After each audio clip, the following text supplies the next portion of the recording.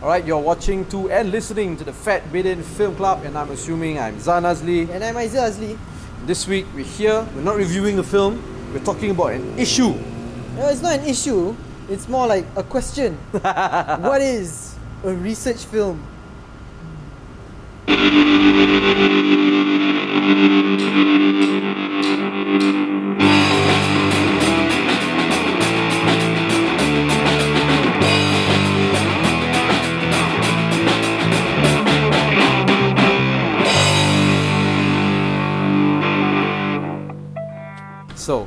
So in the news recently, it was this film director, Syed Zulkifli Syed Maseh. Yep, he's a president, vice president of FDAM. FDAM. FDAM. Yeah. FDAM. Film Directors Association of Malaysia. Yes. And he was talking about directing his latest film, Hijabstar Ballet.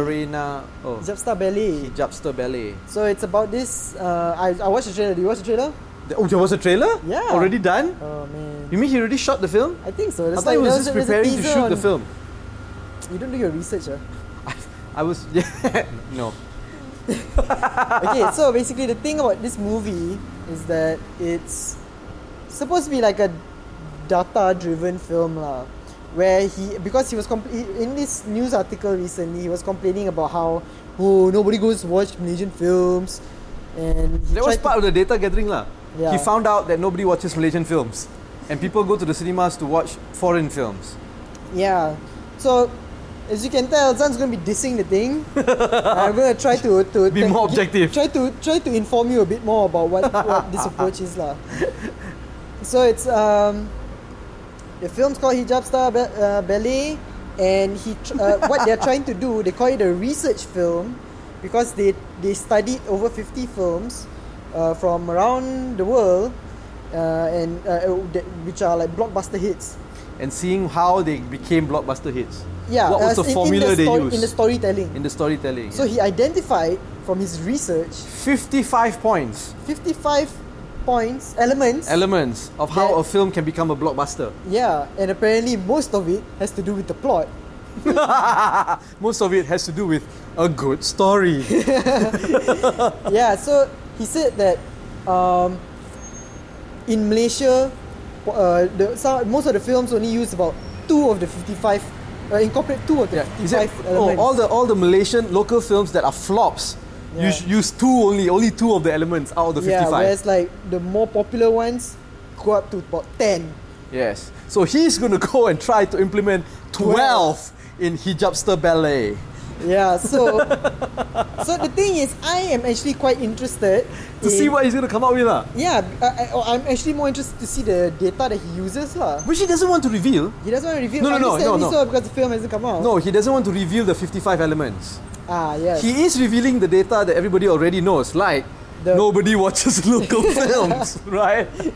Yeah. Except for us, we watch Alif dalam 7 Dimensi. We watched, we watched Munafik. Yeah. We watched Zack Kapchai. Yeah. Dude, the industry owes us. Yeah. We are paying audience. Yeah. Yeah. So we know what we're talking about lah. We should be hired as like research assistants lah for having sat through Zack Kapchai. Yep. Exactly. Right. No, there are some other data stuff, the data that he's released too. Yeah. He's saying that Malaysia sells the most tickets in Southeast Asia. Yeah. Right? They sell the most tickets in Southeast Asia. But the fact is, compared to all the other Southeast Asian countries, we are the only country where more people watch foreign films than they do local films. Yeah, as opposed to Thailand, Philippines, Singapore, and all that. People like to watch Indonesia. Films, yeah, they would rather watch local films. Yeah. Maybe it's because they have better films. It's possible. So the thing is, instead of trying to identify Malaysian plot, he tries identify the. Okay, so we just got told that we can't use tripod. We can shoot. Yeah. With the camera, but we cannot have a tripod. Yeah. So now we're gonna hold it like this, and I don't know what it looks like lah. No, it should be okay.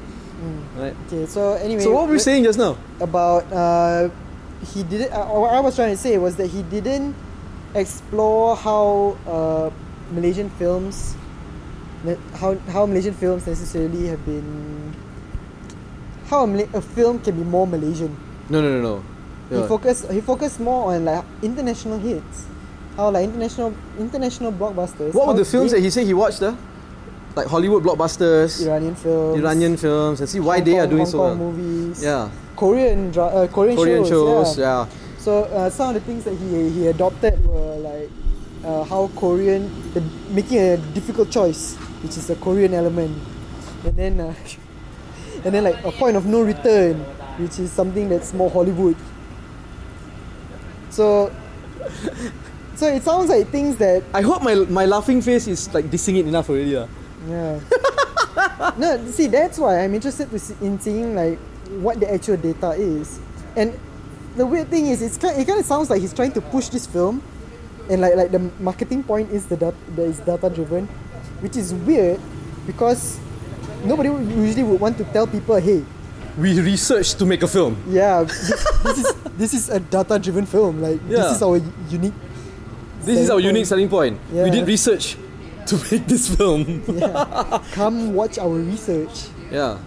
No, it is dumb because look, the things that he's doing to make a good film is what any filmmaker would want to do to make a good film. Yeah, which is I want to make my plot points good. Yeah, I want to present a good story. Yeah. Right? I want to understand my audience.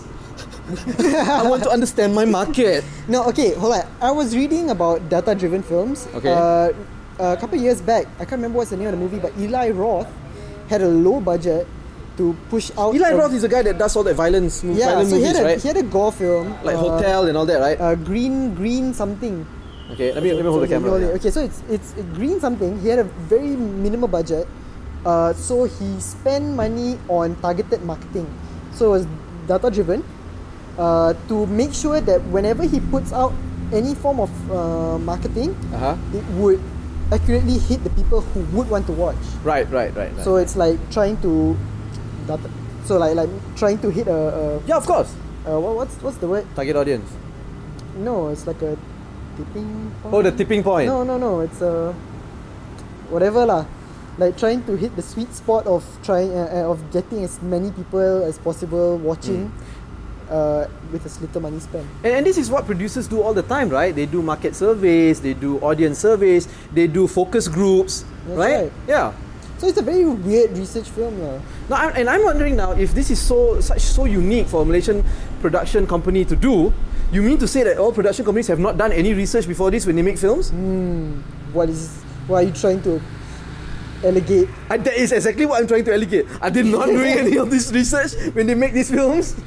Basic content research and market research, isn't it? Maybe you should interview the people who did Zack Kapchai. Look. Now here's another thing that is also interesting to me, right?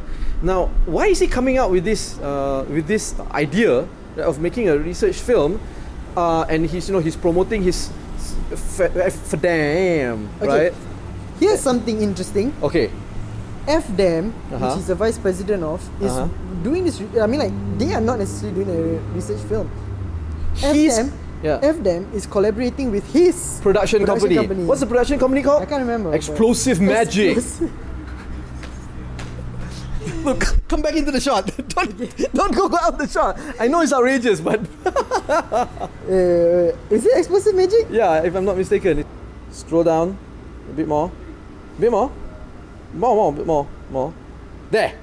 This company, Explosive Magic Sendirian Berhad. Wow. I can't wait. Okay, we didn't even talk about what the film is about. Okay, so this woman she wears the hijab, and based on the accent in the trailer, it seems like it's set in Australia.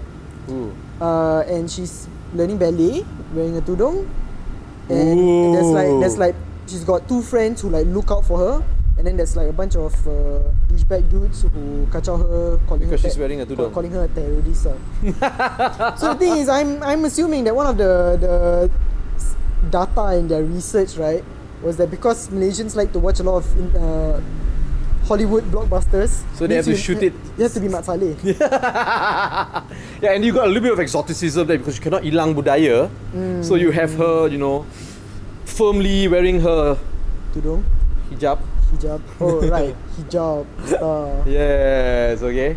and doing something that is, traditionally a non-Islamic. Is it non-Islamic though? I don't know, because it's very revealing. Those clothes. Ballerina's clothes, quite revealing. So I guess she's yeah. So I guess that's the point of no return. I don't know. I really have to watch this film. I'm really gonna watch this film. Yeah, me too. We're gonna really watch it. Yeah, and we're gonna really review it. Yeah. At the Fat Bidden Film Club. So watch out, guys. Does it say when the film's gonna be released? Nope. Oh. Yeah, doesn't say. So fingers crossed. So yeah. That's it for I guess that's it for us. Yeah. If you like this, please share it with everybody you know. Right? If you don't like it, share it anyway. Follow us on all the social media platforms at FatBidden, or go to fatbidden.com for everything. That's right. So you've been watching and listening to the Fat Bidden Film Club, and I'm assuming I'm Zan Azli. And I'm Aizil Azli, apparently a Melayu sampah. And I'm a Bapo, I think. Or is it one of us? It could be me lah. You could be the Bapo and I'm the Melayu sampah. Yeah. Don't know what we're talking about? Go check our review of Alif Dalam 7 Dimensi. And check out the comments. Yes. Alright, goodbye.